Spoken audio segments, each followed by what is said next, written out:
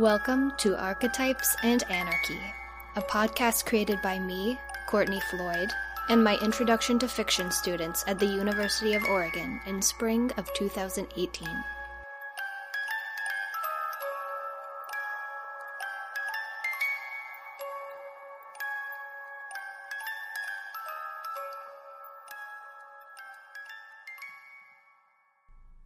Episode 12, The Little Mermaid. Hi, I'm Shay. I'm Maddie. And I'm Danny. This is Group 10, and we are performing our archetype episode on The Little Mermaid by Hans Christian Andersen.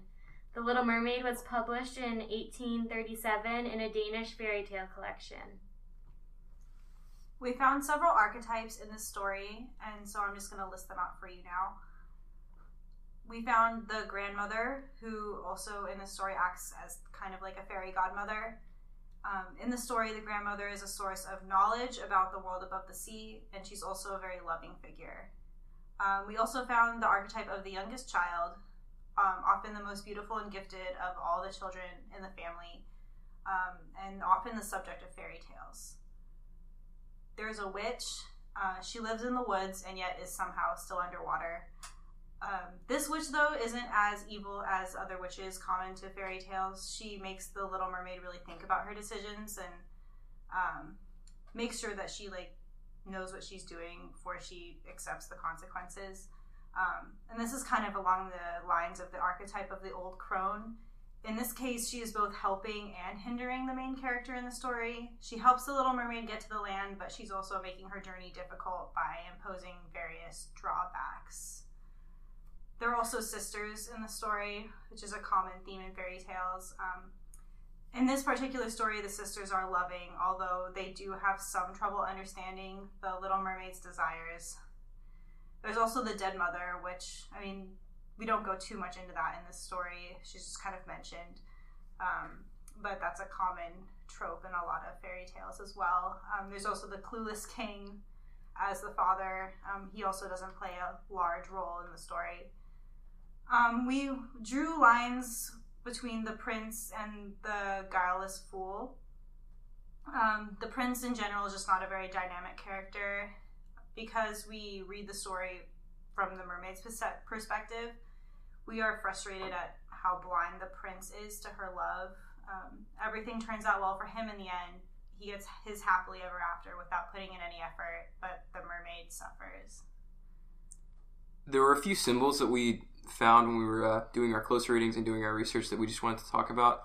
The number, specifically 15, is the age of 15 that we thought was, symbolic of coming of age and really related back to the themes of puberty and sort of the transition from childhood into womanhood. That's a major part of the story. The cutting off Little Mermaid's tongue and how she didn't have a voice we thought was a metaphor for femininity and the suppression of femininity. We thought hair as it was a symbol of feminine beauty, and that the sisters have to sacrifice their hair in order to try and save the Little Mermaid. We thought that sea foam was a symbol for the essence of life, which tied in with the protoplasmic theory that was popular at the time that the story was written.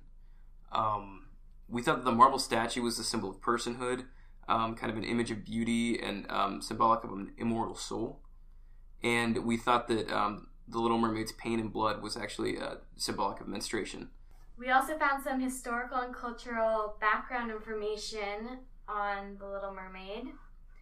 Hans Christian Andersen wrote The Little Mermaid while living in Denmark in the 1800s. While growing up, Andersen was raised by a poor family. He had depression issues, and he had heard many fairy tales from his grandmother throughout the years when growing up. We think that this probably sparked his interest in the genre of The Little Mermaid. The combination of childhood sadness and hearing tales may have influenced for incorporating darkness into his tale, The Little Mermaid. Because this fairy tale was written in the pre-Darwin era, it shows how ideas about life and death were different than from how they are now. Women weren't necessarily seen as people. They had to gain their status through men. Much of what determined status for women back then was marriage. In class, we sort of related this idea to the tale a little bit more. So in The Little Mermaid, it's mentioned that mermaids do not have souls. And although they live much longer than humans, when they die, they just turn into sea foam, and that's it. The story explained that the mermaid can obtain an immortal soul if she marries a human man. And this is likely related to the views of women at the time, just societal views of women at the time. Status for women was generally gained through either her father or through her husband, and she was passed from one to the other like property, with marriage acting as a transfer of ownership. Along the lines of the foam that was mentioned when the mermaid dies, it kind of relates to a theory that was popular at the time when Anderson wrote this story. The theory is protoplasmic theory, and the idea behind it is that protoplasm is an essential substance that leads to life. Like, it's the essential substance that gives rise to life, and all life in all forms is tied to this protoplasm substance. And this was sort of the earliest incarnation of cell biology. It was just an early idea of cell biology, which has obviously since been updated and adjusted to fit with scientific discoveries and whatnot. Like Shay mentioned, this is pre-Darwin era, so we don't have all of his theories to go off of yet. When the mermaid dies, she becomes foam, and so thus is returning to nature in the form of the foam. And so this foam, we took it as meaning sort of a metaphor for the essence of life, which ties back in with the protoplasmic theory. Far out in the ocean, where the water is as blue as the prettiest cornflower and as clear as crystal, it is very, very deep. So deep, indeed, that no cable could fathom it. Many church steeples, piled one upon another, would not reach from the ground beneath to the surface of the water below. There dwell the Sea King and his subjects. We must not imagine that there is nothing at the bottom of the sea but bare yellow sand. No, indeed. The most singular flowers and plants grow there, the leaves and stems of which are so pliant that the slightest agitation of the water causes them to stir as if they had life. Fishes, both large and small, glide between the branches as birds fly among the trees here upon land. In the deepest spot of all stands the castle of the Sea King. Its walls are built of coral, and the long, Gothic windows are of the clearest amber. The roof is formed of shells that open and close as the water flows over them. Their appearance is very beautiful, for in each lies a glittering pearl, which would be fit for the diadem of a queen. The Sea King had been a widower for many years, and his aged mother kept house for him. She was a very wise woman and exceedingly proud of her high birth. On that account, she wore 12 oysters on her tail, while others, also of high rank, were only allowed to wear 6. She was, however, deserving of very great praise, especially for her care of the little sea princesses, her granddaughters. They were 6 beautiful children, but the youngest was the prettiest of them all. Her skin was as clear and delicate as a rose leaf, and her eyes as blue as the deepest sea. But, like all the others, she had no feet, and her body ended in a fish's tail. All day long they played in the great halls of the castle, or among the living flowers that grew out of the walls.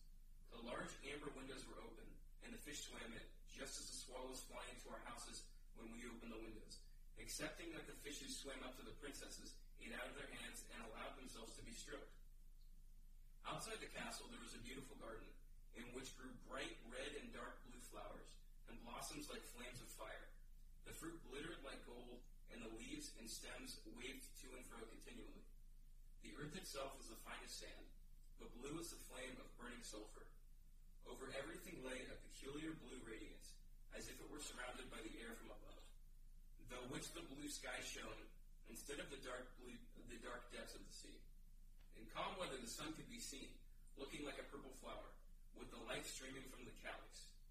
Each of the young princesses had a little plot of ground in the garden, where she might dig and plant as she pleased. One arranged her flower bed into the form of a whale. Another thought it better to make hers like the figure of a little mermaid, but that of the youngest was round like the sun, and contained flowers as red as his rays at sunset. She was a strange child, quiet and thoughtful, and while her sisters would be delighted with the wonderful things which they obtained from the wrecks of vessels, she cared for nothing but her pretty red flowers, like the sun, and accepting a beautiful marble statue. It was a representation of a handsome boy, carved out of pure white stone, which had fallen to the bottom of the sea from a wreck. She planted by the statue a rose-colored weeping willow. It grew splendidly, and very soon hung its fresh branches over the statue, almost down to the blue sands. The shadow had a violent tint, and waved to and fro like the branches. It seemed as if the crown of the tree and the root were at play, and trying to kiss each other. Nothing gave her so much pleasure as to hear about the world above the sea. She made her old grandmother tell her all she knew of the ships and of the towns, the people and the animals. To her, it seemed most wonderful and beautiful to hear that the flowers of the land should have fragrance, and not those below the sea, that the trees of the forest should be green, and that the fishes among the trees could sing so sweetly, that it was quite a pleasure to hear them. Her grandmother called the little birds fishes, or she would not have understood her, for she had never seen birds.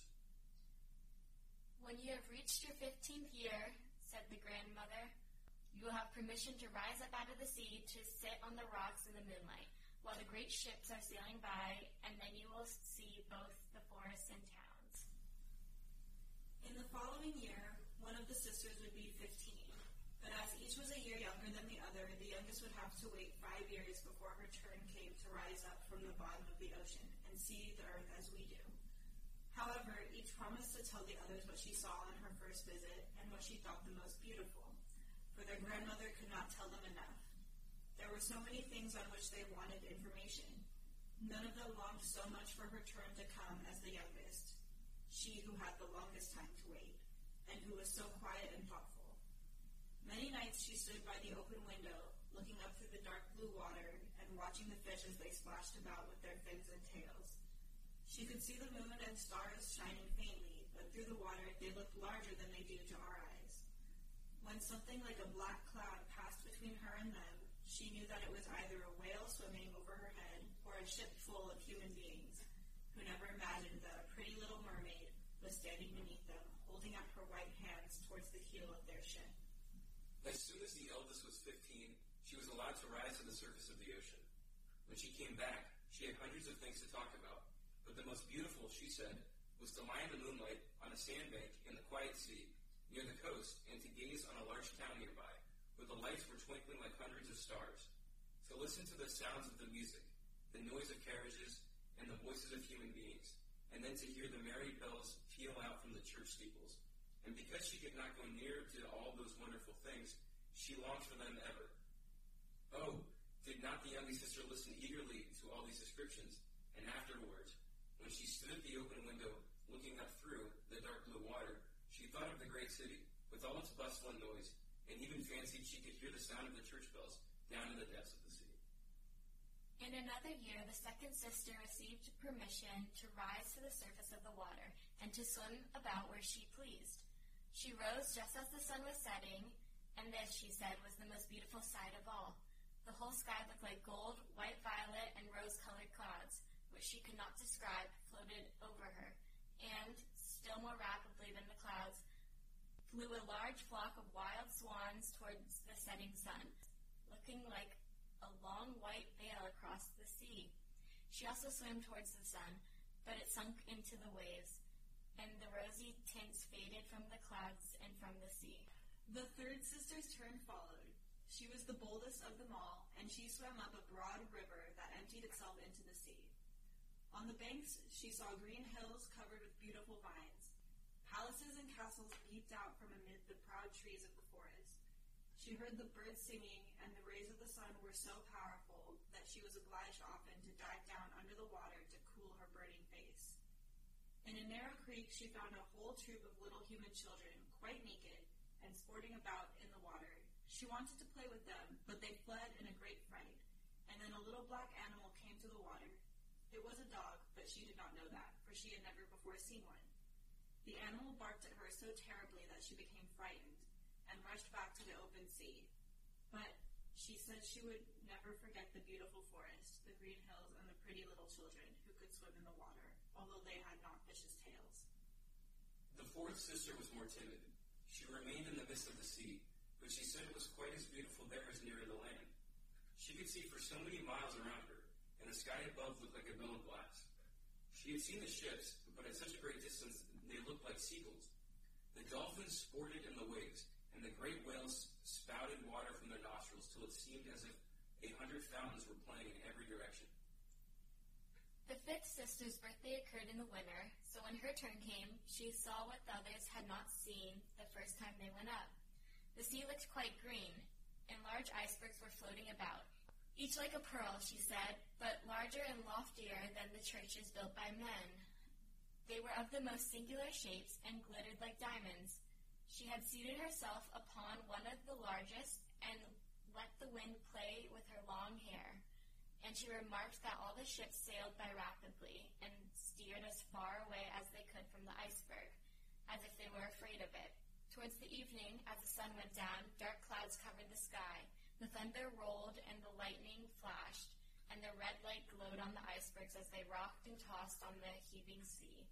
On all the ships, the sails were reefed with fear and trembling, while she sat calmly on the floating iceberg, watching the blue lightning as it darted its forked flashes into the sea. When the first sisters had permission to rise to the surface, they were each delighted with the new and beautiful sights they saw. But now, as grown-up girls, they could go when they pleased, and they had become indifferent about it. They wished themselves back again in the water, and after a month had passed, they said it was much more beautiful down below and pleasanter to be at home. Yet often in the evening hours, the five sisters would twine their arms around each other and rise to the surface in a row. They had more beautiful voices than any human being could have, and before the approach of a storm, when they expected a ship would be lost, they swam before the vessel and sang sweetly of the delights to be found in the depths of the sea, and begging the sailors not to fear if they sank to the bottom. But the sailors could not understand the song. They took it for the howling of the storm, and these things were never to be beautiful for them. For if the ship sank, the men were drowned, and their dead bodies alone reached the palace of the Sea King. When the sisters rose, arm in arm, through the water and the sway, their youngest sister would stand quite alone, looking after them, ready to cry, only that the mermaids have no tears, and therefore they suffer more. Oh, were I but 15 years old, she said. I know that I shall love the world up there, and all the people who live in it. At last, she reached her 15th year. Well, now you are grown up, said the old dowager, her grandmother. So you must let me adorn you like your other sisters. And she placed a wreath of white lilies in her hair, and every flower leaf was half a pearl. Then the old lady ordered 8 great oysters to attach themselves to the tail of the princess to show her high rank. But they hurt me so, said the little mermaid. Pride must suffer pain, replied the old lady. Oh, how gladly she would have shaken off all this grandeur, and laid aside the heavy wrath. The red flowers in her own garden would have suited her much better, but she could not help herself, so she said farewell, and rose as lightly as a bubble to the surface of the water. The sun had just set as she raised her head above the waves, but the clouds were tinted with crimson and gold, and though the glimmering twilight beamed the evening star in all its beauty. The sea was calm, and the air mild and fresh. A large ship, with 3 masts, lay becalmed on the water, with only 1 sail set, for not a breeze stiffed, and the sailors sat idle on deck or amongst the rigging. There was music and song on the board, and as darkness came on, 100 colored lanterns were lighted, as if the flags of all nations waved in the air. The little mermaid swam close to the cabin windows, and now and then, as the waves lifted her up, she could look in through clear glass window panes and see a number of well-dressed people within. Among them was a young prince, the most beautiful of all, with large black eyes. He was 16 years of age, and his birthday was being kept with much rejoicing. The sailors were dancing on deck, but when the prince came out of the cabin, more than 100 rockets rose in the air, making it as bright as day. The little mermaid was so startled that she dived underwater, and when she again stretched out her head, it appeared as if all the stars of heaven were falling around her. She had never seen such fireworks before. Great suns spurted fire about. Splendid fireflies flew into the blue air, and everything was reflected in the clear, calm sea beneath.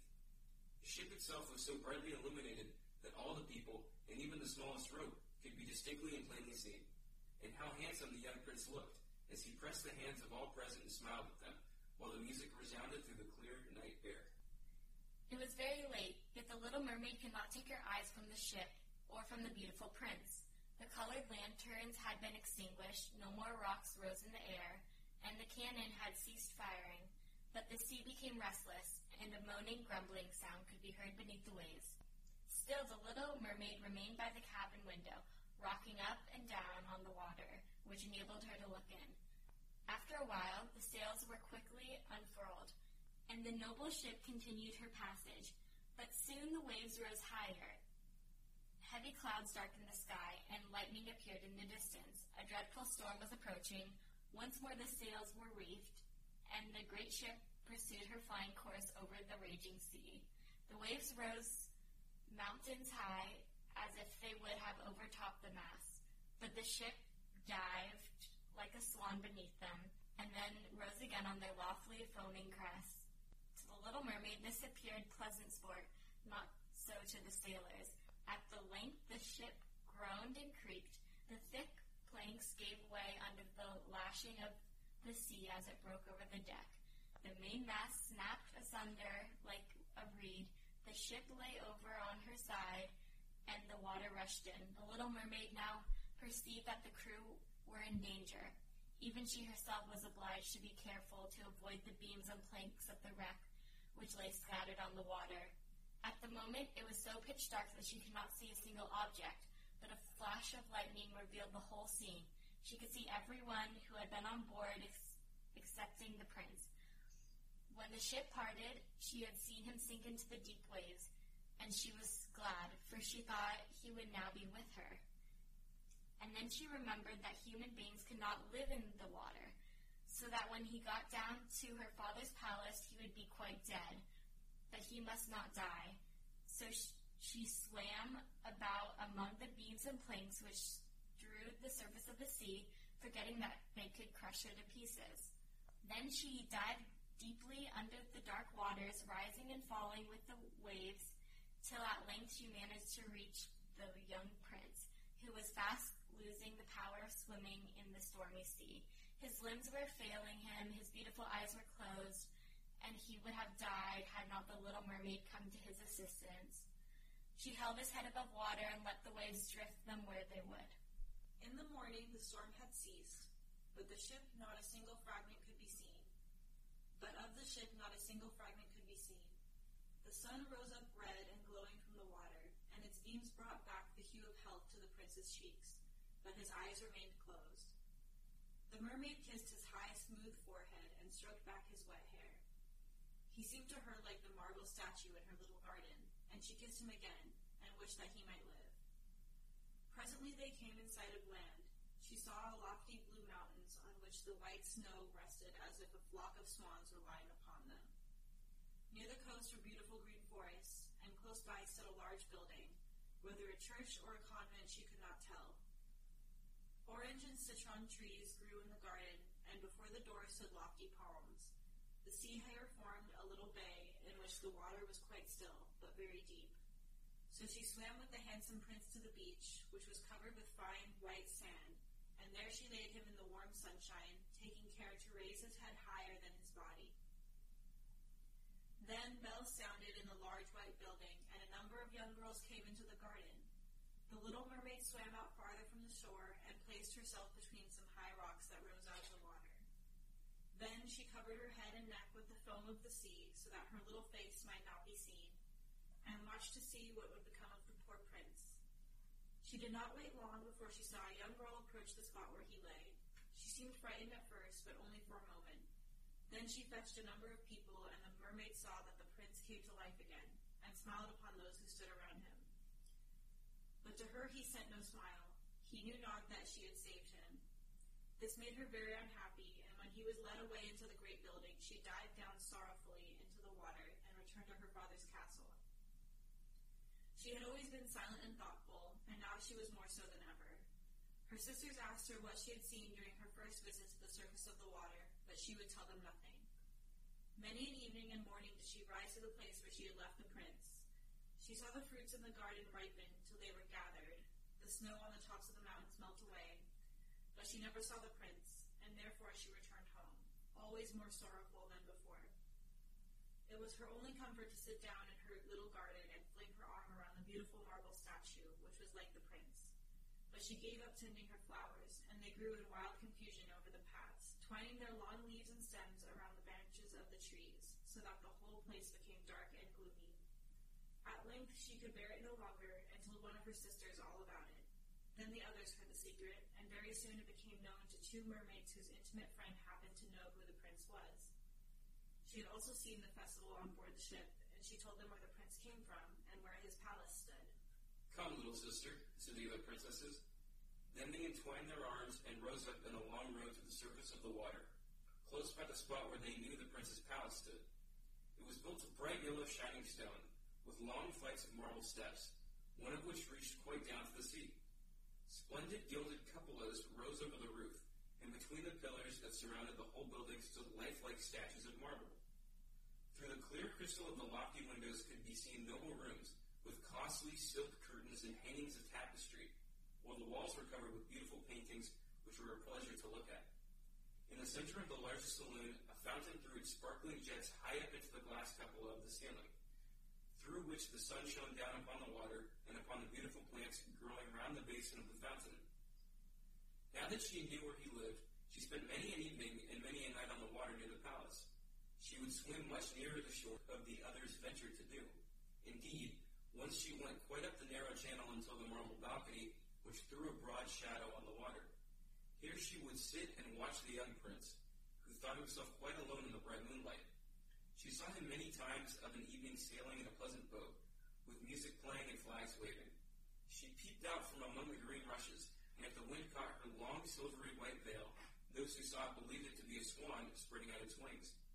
On many a night, too, when the fishermen with their torches were out at sea, she heard them relate so many good things about the doings of the young prince that she was glad she had saved his life when he had been tossed about half dead on the waves. And she remembered that his head had rested on her bosom, and how heartily she had kissed him. But he knew nothing of all this, and could not even dream of her. She grew more and more fond of human beings, and wished more and more to be able to wander about with those whose world seemed to be so much larger than her own. They could fly over the sea in ships, and mount the high hills which were far above the clouds, and the lands they possessed, their woods and their fields, stretched far away beyond the reach of her sight. There was so much that she wished to know, and her sisters were unable to answer all her questions. Then she applied to her old grandmother, who knew all about the upper world, which she very rightly called the lands above the sea. If human beings are not drowned, asked the little mermaid, can they live forever?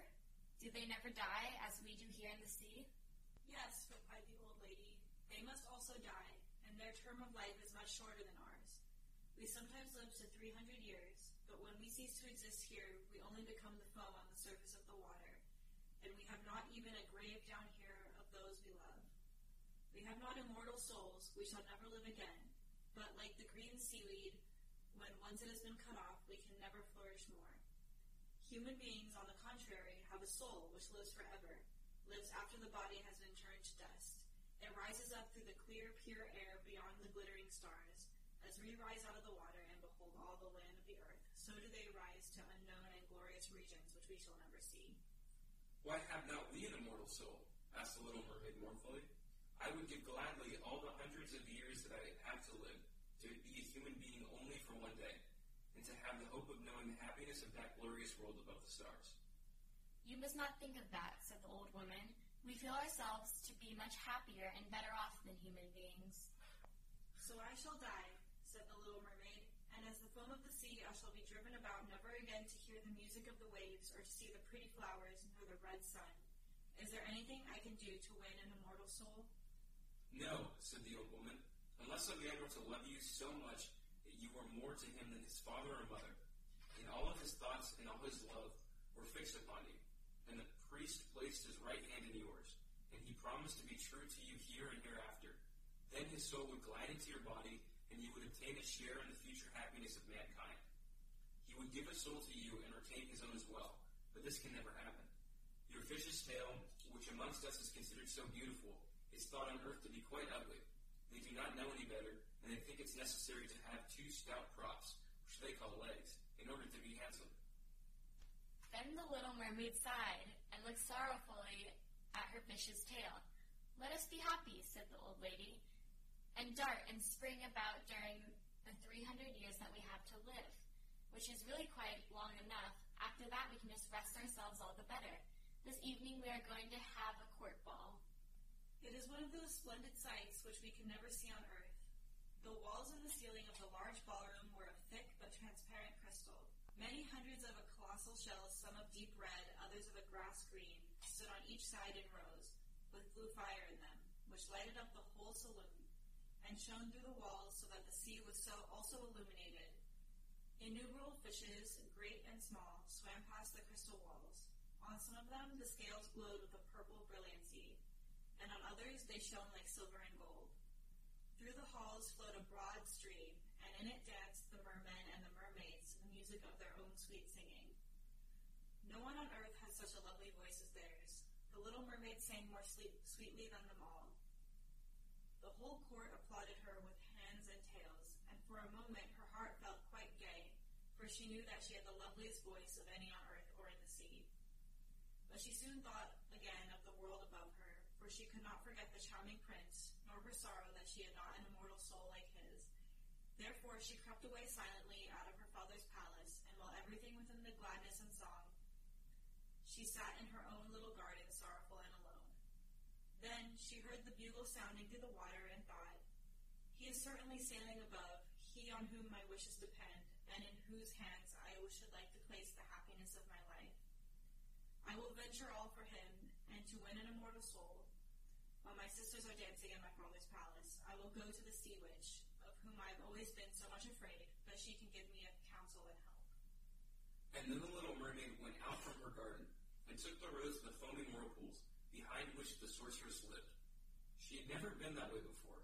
Neither flowers nor grass grew there. Nothing but bare, gray, sandy ground stretched out to the whirlpool, where the water, like foaming mill wheels, whirled around everything that it seized, and cast it into the fathomless deep. Through the midst of these crushing whirlpools, the little mermaid was obliged to pass, to reach the dominions of the sea witch, and also for a long distance the only road lay right across a quantity of warm, bubbling mire, called by the witch her turf moor. Beyond this stood her house, in the center of a strange forest, in which all the trees and flowers were polypi, half animals and half plants. They looked like serpents with 100 heads growing out of the ground. The branches were long, slimy arms, with fingers like flexible worms, moving limb after limb from the root to the top. All that could be reached in the sea they seized upon, and held fast, so that it never escaped from their clutches. The little mermaid was so alarmed at what she saw that she stood still, and her heart beat with fear, and she was very nearly turning back. But she thought of the prince and of the human soul for which she longed, and her courage returned. She fastened her long flowing hair round her head, so that the polypi might not seize hold of it. She laid her hands together across her bosom, and then she darted forward as a fish shoots through the water, between the supple arms and fingers of the ugly polypi, which were stretched out on either side of her. She saw that each held in its grasp something it had seized with its numerous little arms, as if they were iron bands. The white skeletons of human beings who had perished at sea and had sunk down into the deep waters, skeletons of land animals, oars, rudders, and chests of ships were lying tightly grasped by their clinging arms. Even a little mermaid, who they had caught and strangled, and this seemed the most shocking of all for the little princess. She now came to a space of marshy ground in the wood, where large, fat water snakes were rolling in the mire and showing their ugly, drab-colored bodies. In the midst of this spot stood a house, built with the bodies of shipwrecked human beings. There sat the sea witch, allowing a toad to eat from her mouth, just as people sometimes feed a canary with a piece of sugar. She called the ugly water snakes her little chickens and allowed them to crawl all over her bosom. "I know what you want," said the sea witch. "It is very stupid of you, but you shall have your way, and it will bring you to sorrow, my pretty princess. You want to get rid of your fish's tail and to have 2 supports instead of it, like the human beings on earth, so that the young prince may fall in love with you, and that you may have an immortal soul." And then the witch laughed so loud and disgustingly that the toad and the snakes fell to the ground and lay there wriggling about. "You are but just in time," said the witch, "for after sunrise tomorrow I should not be able to help you till the end of another year. I will prepare a draught for you, with which you must swim to the land tomorrow before sunrise and sit down on the shore and drink it. Your tail will then disappear and shrink up into what mankind calls legs, and you will feel great pain, as if a sword were passing through you. but all who see you will say that you are the prettiest little human being they ever saw. You will still have the same floating gracefulness of movement, and no dancer will ever tread so lightly. But at every step you take, it will feel as if you were treading upon sharp knives, and that the blood must flow. If you will bear all this, I will help you. Yes, I will, said the little princess in a trembling voice, as she thought of the prince and the immortal soul. But think again, said the witch, for when once your shape has become like a human being, you can no more be a mermaid. You will never return through the water to your sisters or to your father's palace again. And if you do not win the love of the prince, so that he is willing to forget his father and mother for your sake, and to love you with his whole soul, and allow the priest to join your hands, and that you may be man and wife, then you will never have an immortal soul. The first morning after he marries another, your heart will break, and you will become foam on the crest of the waves. I will do it, said the little mermaid, and she became pale as death. But I must be paid also, said the witch, and it's not a trifle that I ask. You have the sweetest voice of any who dwell here in the depths of the sea, and you believe that you will be able to charm the prince with it also. But this voice you must give to me. The best thing you possess will I have for the price of my tribe. My own blood must be mixed with it, that it may be as sharp as a two-edged sword. But if you take away my voice, said the little mermaid, what is left for me? Your beautiful form, your graceful walk, and your expressive eyes. Surely with these you can enchain a man's heart. Well, have you lost your courage? Put out your little tongue, that I may cut it off as my payment. And then you shall have the powerful draught. It shall be, said the little mermaid. Then the witch placed her cauldron on the fire to prepare the magic draught.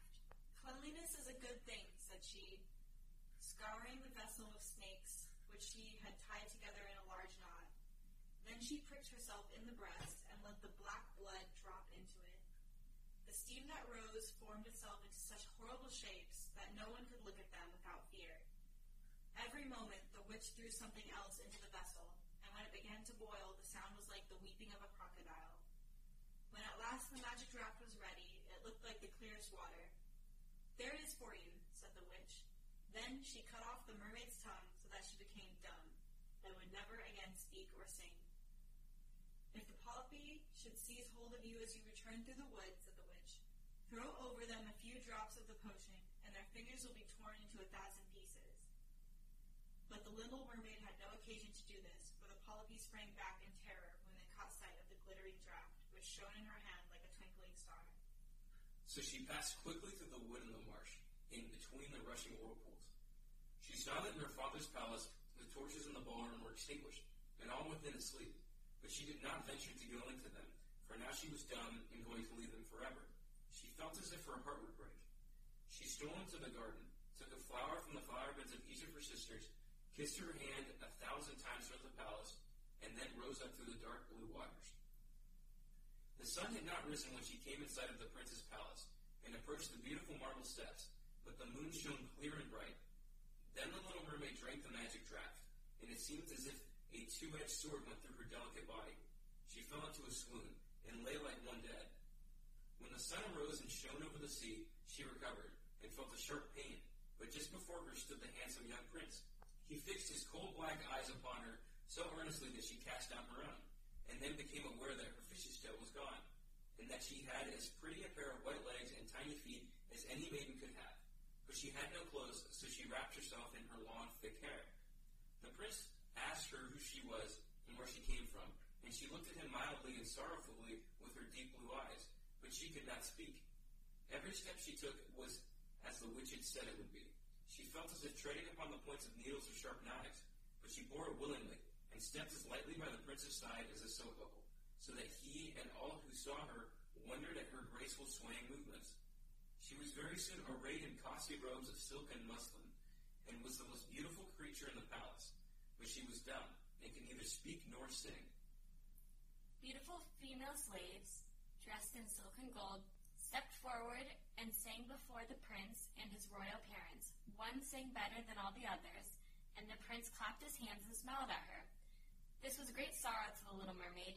She knew how much more sweetly she herself could sing once, and she thought, oh, if he could only know that, I had given away my voice forever to be with him. The slaves next performed some pretty fairy-like dances to the sound of beautiful music. Then the little mermaid raised her lovely white arms, stood on the tips of her toes, and glided over the floor, and danced as no one yet had been able to dance. At each moment, her beauty became more revealed, and her expressive eyes appealed more directly to the heart than the songs of the slaves. Everyone was enchanted, especially the prince, who called her his little foundling, and she danced again quite readily to please him, though each time her foot touched the floor, it seemed as if she trod on sharp knives. The prince said she should remain with him always, and she received permission to sleep at his door, on a velvet cushion. He had a page's dress made for her, that she might accompany him on horseback. They rode together through the sweet-scented woods, where the green boughs touched their shoulders, and the little birds sang among the fresh leaves. She climbed with the prince to the tops of high mountains, and although her tender feet led so that even her steps were marked, she only laughed, and followed him till they could see the clouds beneath them looking like a flock of birds traveling to distant lands.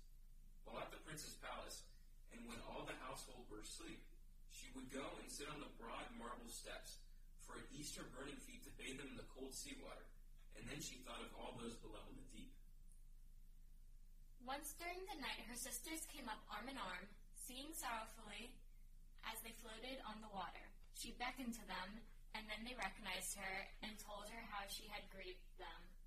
After that, they came to the same place every night, and once she saw in the distance her old grandmother, who had not been to the surface of the sea for many years, and the old sea king, her father, with his crown on his head.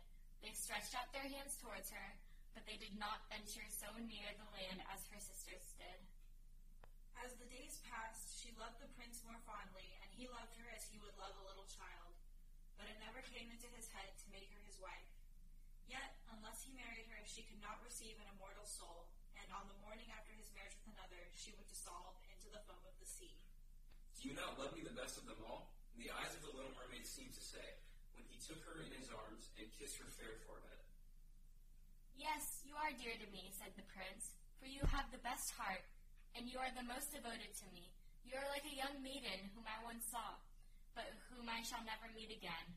I was in a ship that was wrecked, and the waves cast me ashore near a holy temple, where several young maidens performed the service. The youngest of them found me on the shore and saved my life. I saw her but twice, and she's the only one in the world whom I could love.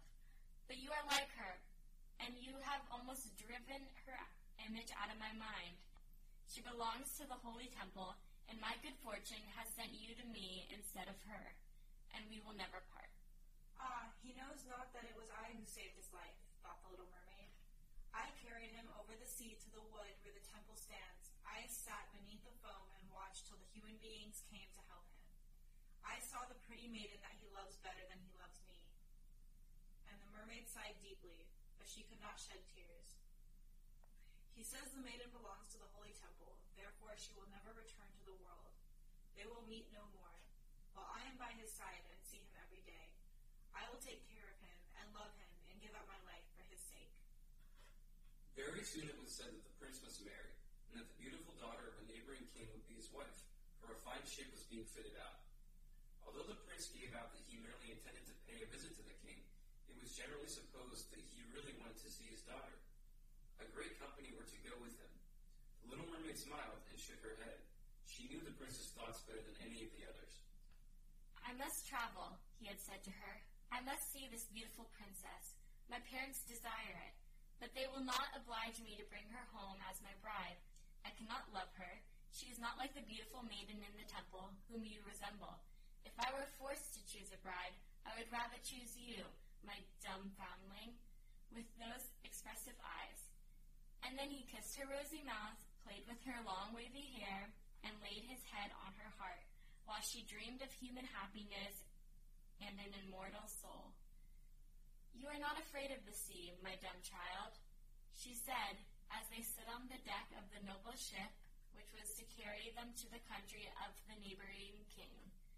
And then he told her of storm and of calm, of strange fishes in the deep beneath them, and of what the divers had seen there, and she smiled at his descriptions, for she knew better than anyone what the wonders were at the bottom of the sea. In the moonlight, when all on board were asleep, excepting the man at the helm who was steering, she sat on the deck, gazing down through the clear water. She thought she could distinguish her father's castle, and upon it her aged grandmother, with the silver crown on her head, looking through the rushing tide at the keel of the vessel. Then her sisters came up on the waves and gazed at her mournfully, wringing their white hands. She beckoned to them and smiled, and wanted to tell them how happy and well off she was. But the cabin boy approached, and when her sisters dived down, he thought it was only the foam of the sea which he saw. The next morning, the ship sailed into the harbor of a beautiful town belonging to the king, whom the prince was going to visit. The church bells were ringing, and from the high tower sounded a flourish of trumpets, and soldiers with flying colors and glittering bayonets lined the rocks through which they passed. Every day was a festival. Balls and entertainments followed one another. But the princess had not yet appeared. People said that she was being brought up and educated in a religious house where she was learning every royal virtue. At last she came. Then the little mermaid, who was very anxious to see whether she was really beautiful, was obliged to acknowledge that she had never seen a more perfect vision of beauty. Her skin was delicately fair, and beneath her long, dark eyelashes, her laughing blue eyes shone with truth and purity. "It was you," said the prince, "who saved my life when I lay dead on the beach." And he folded his blushing bride in his arms. "Oh, I am too happy," said he to the little mermaid. "My fondest hopes are all fulfilled. You will rejoice at my happiness, for your devotion to me is great and sincere." The little mermaid kissed his hand, and felt as if her heart were already broken. His wedding morning would bring death to her, and she would change into the foam of the sea. All the church bells rung, and the heralds rode about the town proclaiming the betrothal. Perfumed oil was burning in costly silver lamps on every altar. The priests waved the censers, while the bride and bridegroom joined their hands and received the blessing of the bishop. The little mermaid, dressed in silk and gold, held up the bride's train, but her ears heard nothing of the festive music, and her eyes sought not the holy ceremony. She thought of the night of death which was coming to her, and of all she had lost in the world. On the same evening, the bride and bridegroom went on to board ship. Cannons were roaring, flags waving, and in the center of the ship, a costly tent of purple and gold had been erected. It contained elegant couches for the reception of the bridal pair during the night. The ship, with swelling sails and a favorable wind, glided away smoothly and lightly over the calm sea. When it grew dark, a number of colored lamps were lit, and the sailors danced merrily on the deck. The little mermaid could not help thinking of her first rising out of the sea, when she had seen similar festivities and joys, and she joined in the dance, poised herself in the air as a swallow when he pursues his prey, and all present cheered her with wonder. She had never danced so elegantly before. Her tender feet felt as if cut with sharp knives, but she cared not for it. A sharper pang had pierced through her heart.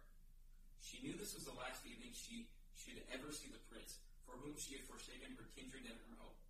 She had given up her beautiful voice and suffered unheard of pain daily for him, while he knew nothing of it.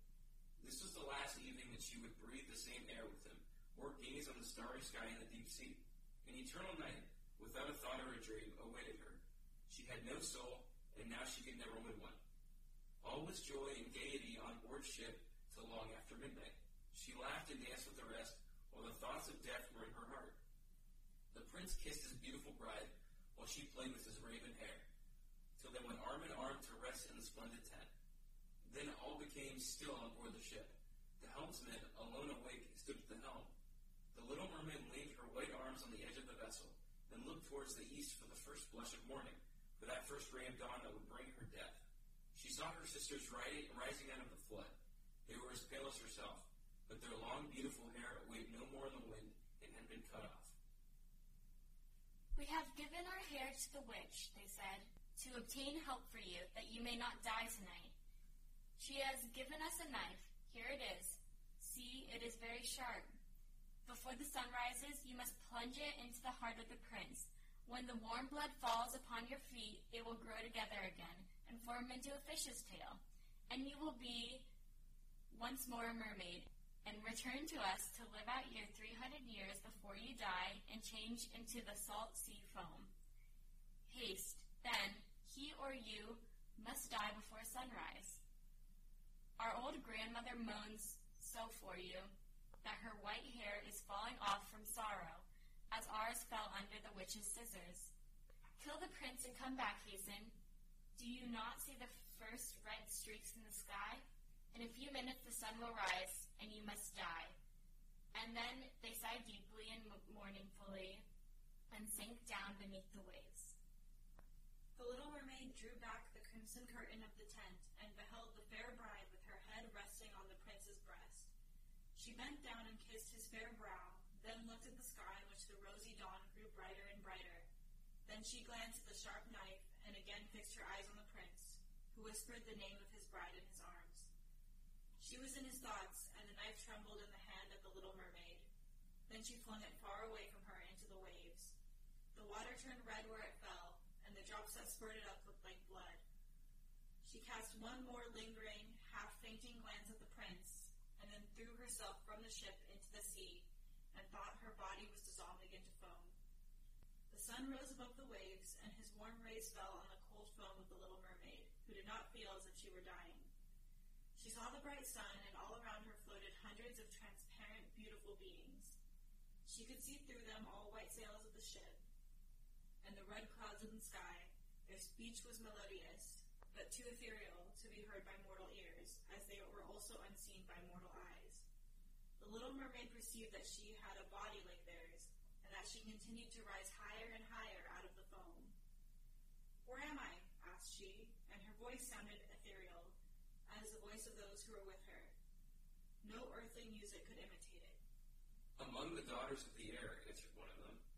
"A mermaid has not an immortal soul, nor can she obtain one unless she wins the love of a human being. On the power of another hangs her eternal destiny. But the daughters of the air, although they do not possess an immortal soul, can, by their good deeds, procure one for themselves. We fly to warm countries, and cool the sultry air that destroys mankind with their pestilence. We carry the perfume of the flowers to spread health and restoration.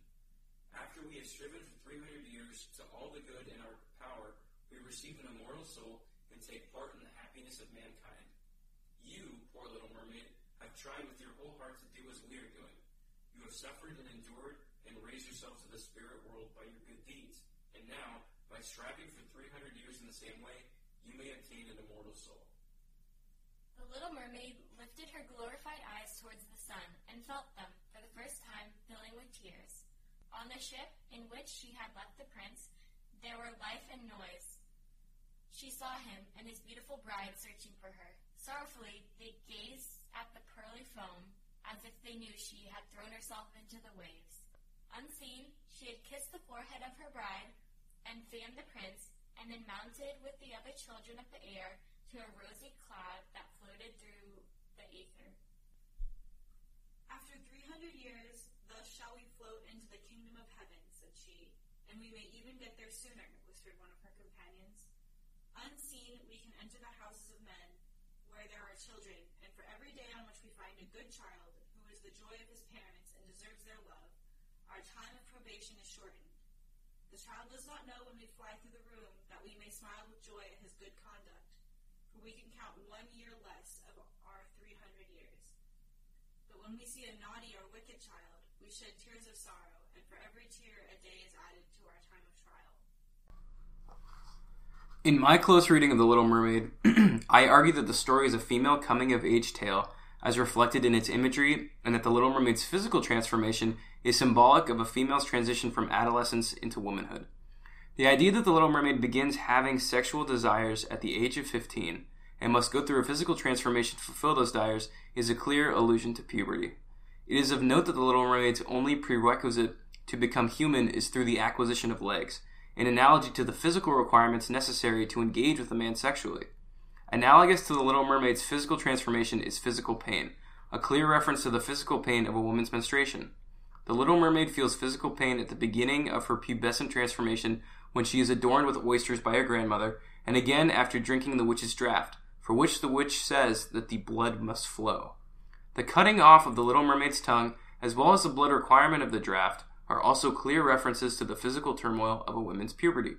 One thing that I thought was interesting was that the Little Mermaid must sacrifice her voice in order to undergo her transformation.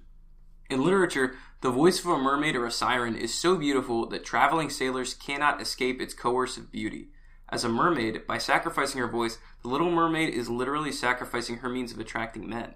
In many traditional cultures, a woman's virginity goes hand in hand with her social value and her ability to attract a man. Thus, the Little Mermaid's loss of voice is symbolic of a loss of virginity or innocence, which makes sense in context of the story, as the Little Mermaid seeks the help of a witch to engage in her sexual desires involving the prince. Another interesting allusion to puberty and a girl's transition into womanhood is the reason for the Little Mermaid needing physical legs. In the story, tails are considered ugly to humans, and the Little Mermaid would not be considered beautiful until she had her legs, a metaphor that a woman's physical beauty is developed during her transition into womanhood, and that the Little Mermaid won't become beautiful until she's gone from girl to woman. In puberty, we find transformation, a theme within the story that is clearly reflected in the story's imagery. A common image used in the story is the flower, especially common in its use to describe the Little Mermaid and her sisters. The flower undergoes a physical transformation from bud to flower, and its use in conjunction with the mermaids in the story is a clear reference to themes of puberty and maturation explored in the story. Another image of physical transformation I thought was notable was the mermaids' transition from ocean to the surface world on their 15th birthdays.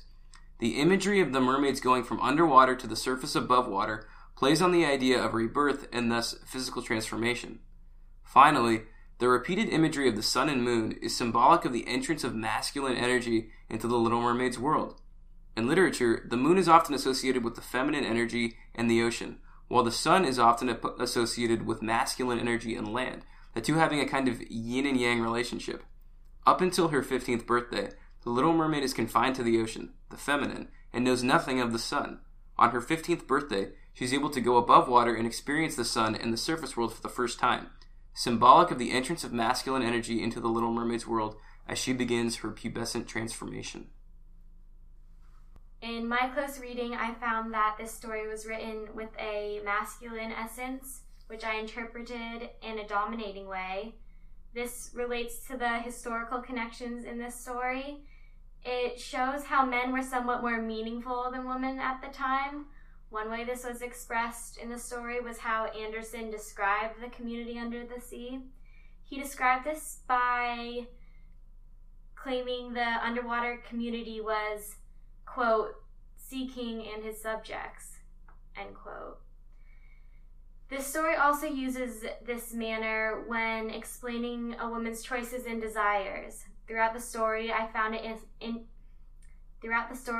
interesting how the Little Mermaid is always choosing to do dangerous acts to attempt to get what she wants.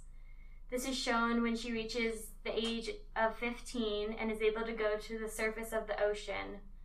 There she finds the prince. The remainder of the story consists of her fighting to be with him. It is all about the Little Mermaid enduring losses and sacrifices to have him as her own. She does this to become mortal and live as human with the prince. This is shocking to me because this story is not how fairy tales usually play out. She sacrifices her voice and her tongue to be with him, even though she would not be able to remind him of the first time he saw her due to her loss of voice. She endured sharp pains with every step she took to be able to have human feet. She put her life on the line only to be turned to foam. The prince ended up choosing to not have her, making the Little Mermaid suffer the consequence of death. Each time she got denied of something, she kept fighting and working towards what she wanted. However, it all ended when the male in this tale decided he wanted another woman. She lost everything she had, including her life, because of his decision. She knew she would be forever immortal and die if the prince did not choose her, but she continued to take her risks. This shows how conflict and frustration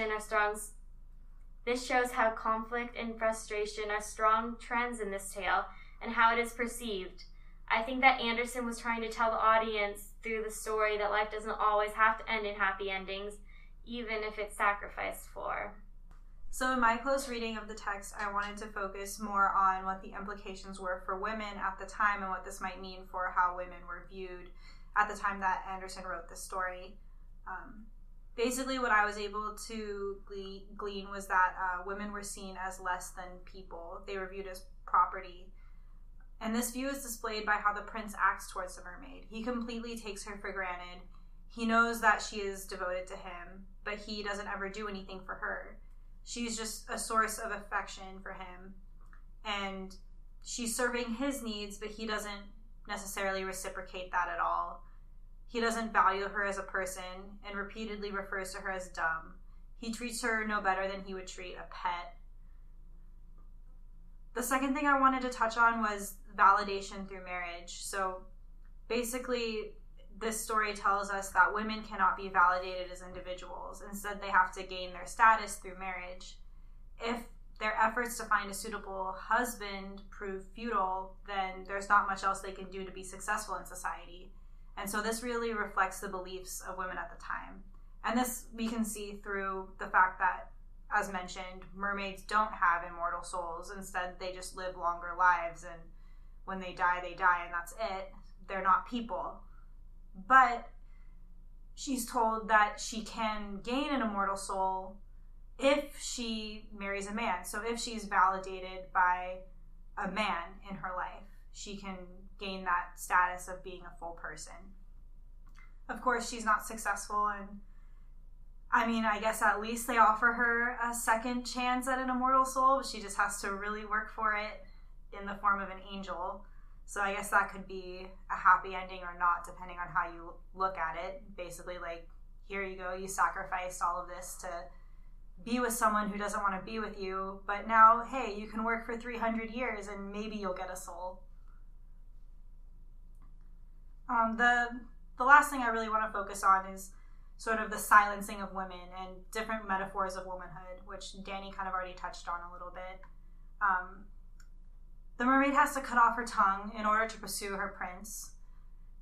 I took this to mean that she has to learn how to attract a man with her body rather than her voice. And so that can be viewed as a metaphor for womanhood or coming of age. She basically is not allowed to speak what's on her mind. She's not allowed to show her intellectual capacity. She's only allowed to attract with her eyes. The witch says that she can make use of her enchanting gaze to sort of entice the prince. She can use her body to attract him, use her beauty to get him to love her. And not only this, but it just also indicates to me women's lack of power in society. Because she doesn't have a voice, she can't voice her own opinions or say anything about who she is as a person. She's reduced to a visual object. That's all she can do is serve visual purpose, because she can't speak. She can't share thought at all. So along the lines of how the mermaid is pretty powerless in the story, so women were powerless in real life. They couldn't do much to fight the injustices done against them in society. They were left to be treated as property by the men in their lives. And I just thought this story was really telling about the time and about the history that women have gone through all over the world. This is truly a coming-of-age story meant to portray how women have to adjust to society's view of them once they reach maturity. Furthermore, the fact that every step she took felt like knives, and that, as the witch says, the blood must flow. That, like we've already touched on, brings to mind images of menstruation, which just further adds to the idea of womanhood and coming of age. I'm Shay. I'm Maddie. And I'm Danny. Thanks for listening. Archetypes and Anarchy is produced by me, Courtney Floyd, and researched and written by my spring 2018 Introduction to Fiction students at the University of Oregon. Our theme music is Music Box by the _ Orchestra, and our closing music is Wolf, It's Really Rather Rad by High Arches, both of which are available under a Creative Commons license at the Free Music Archive.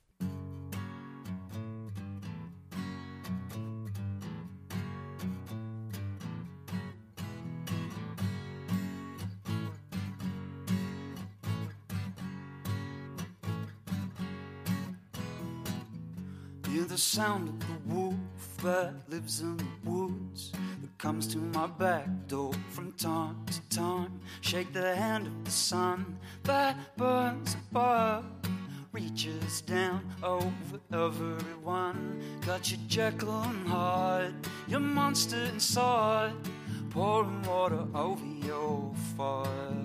Lying curl lost a soul, and I need to go.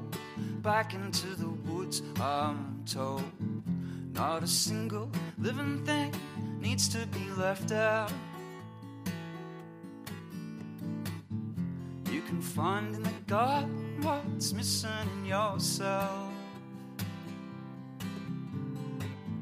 There's a spider web that connects heads, connected by the number 9. Can you think in visions and breathe in rhythms? Dream an ocean over your lips. It brings a deeper meaning, a powerful feeling, brings us the myths we're told. And it's only clean water that supports the things that we're trying to grow. Not a single living cell needs to be left out. You can find in the garden what's missing in yourself. Have you seen the way the speaker makes a pattern in the sand? When the frequency is just right, oh man, it's really rather rad.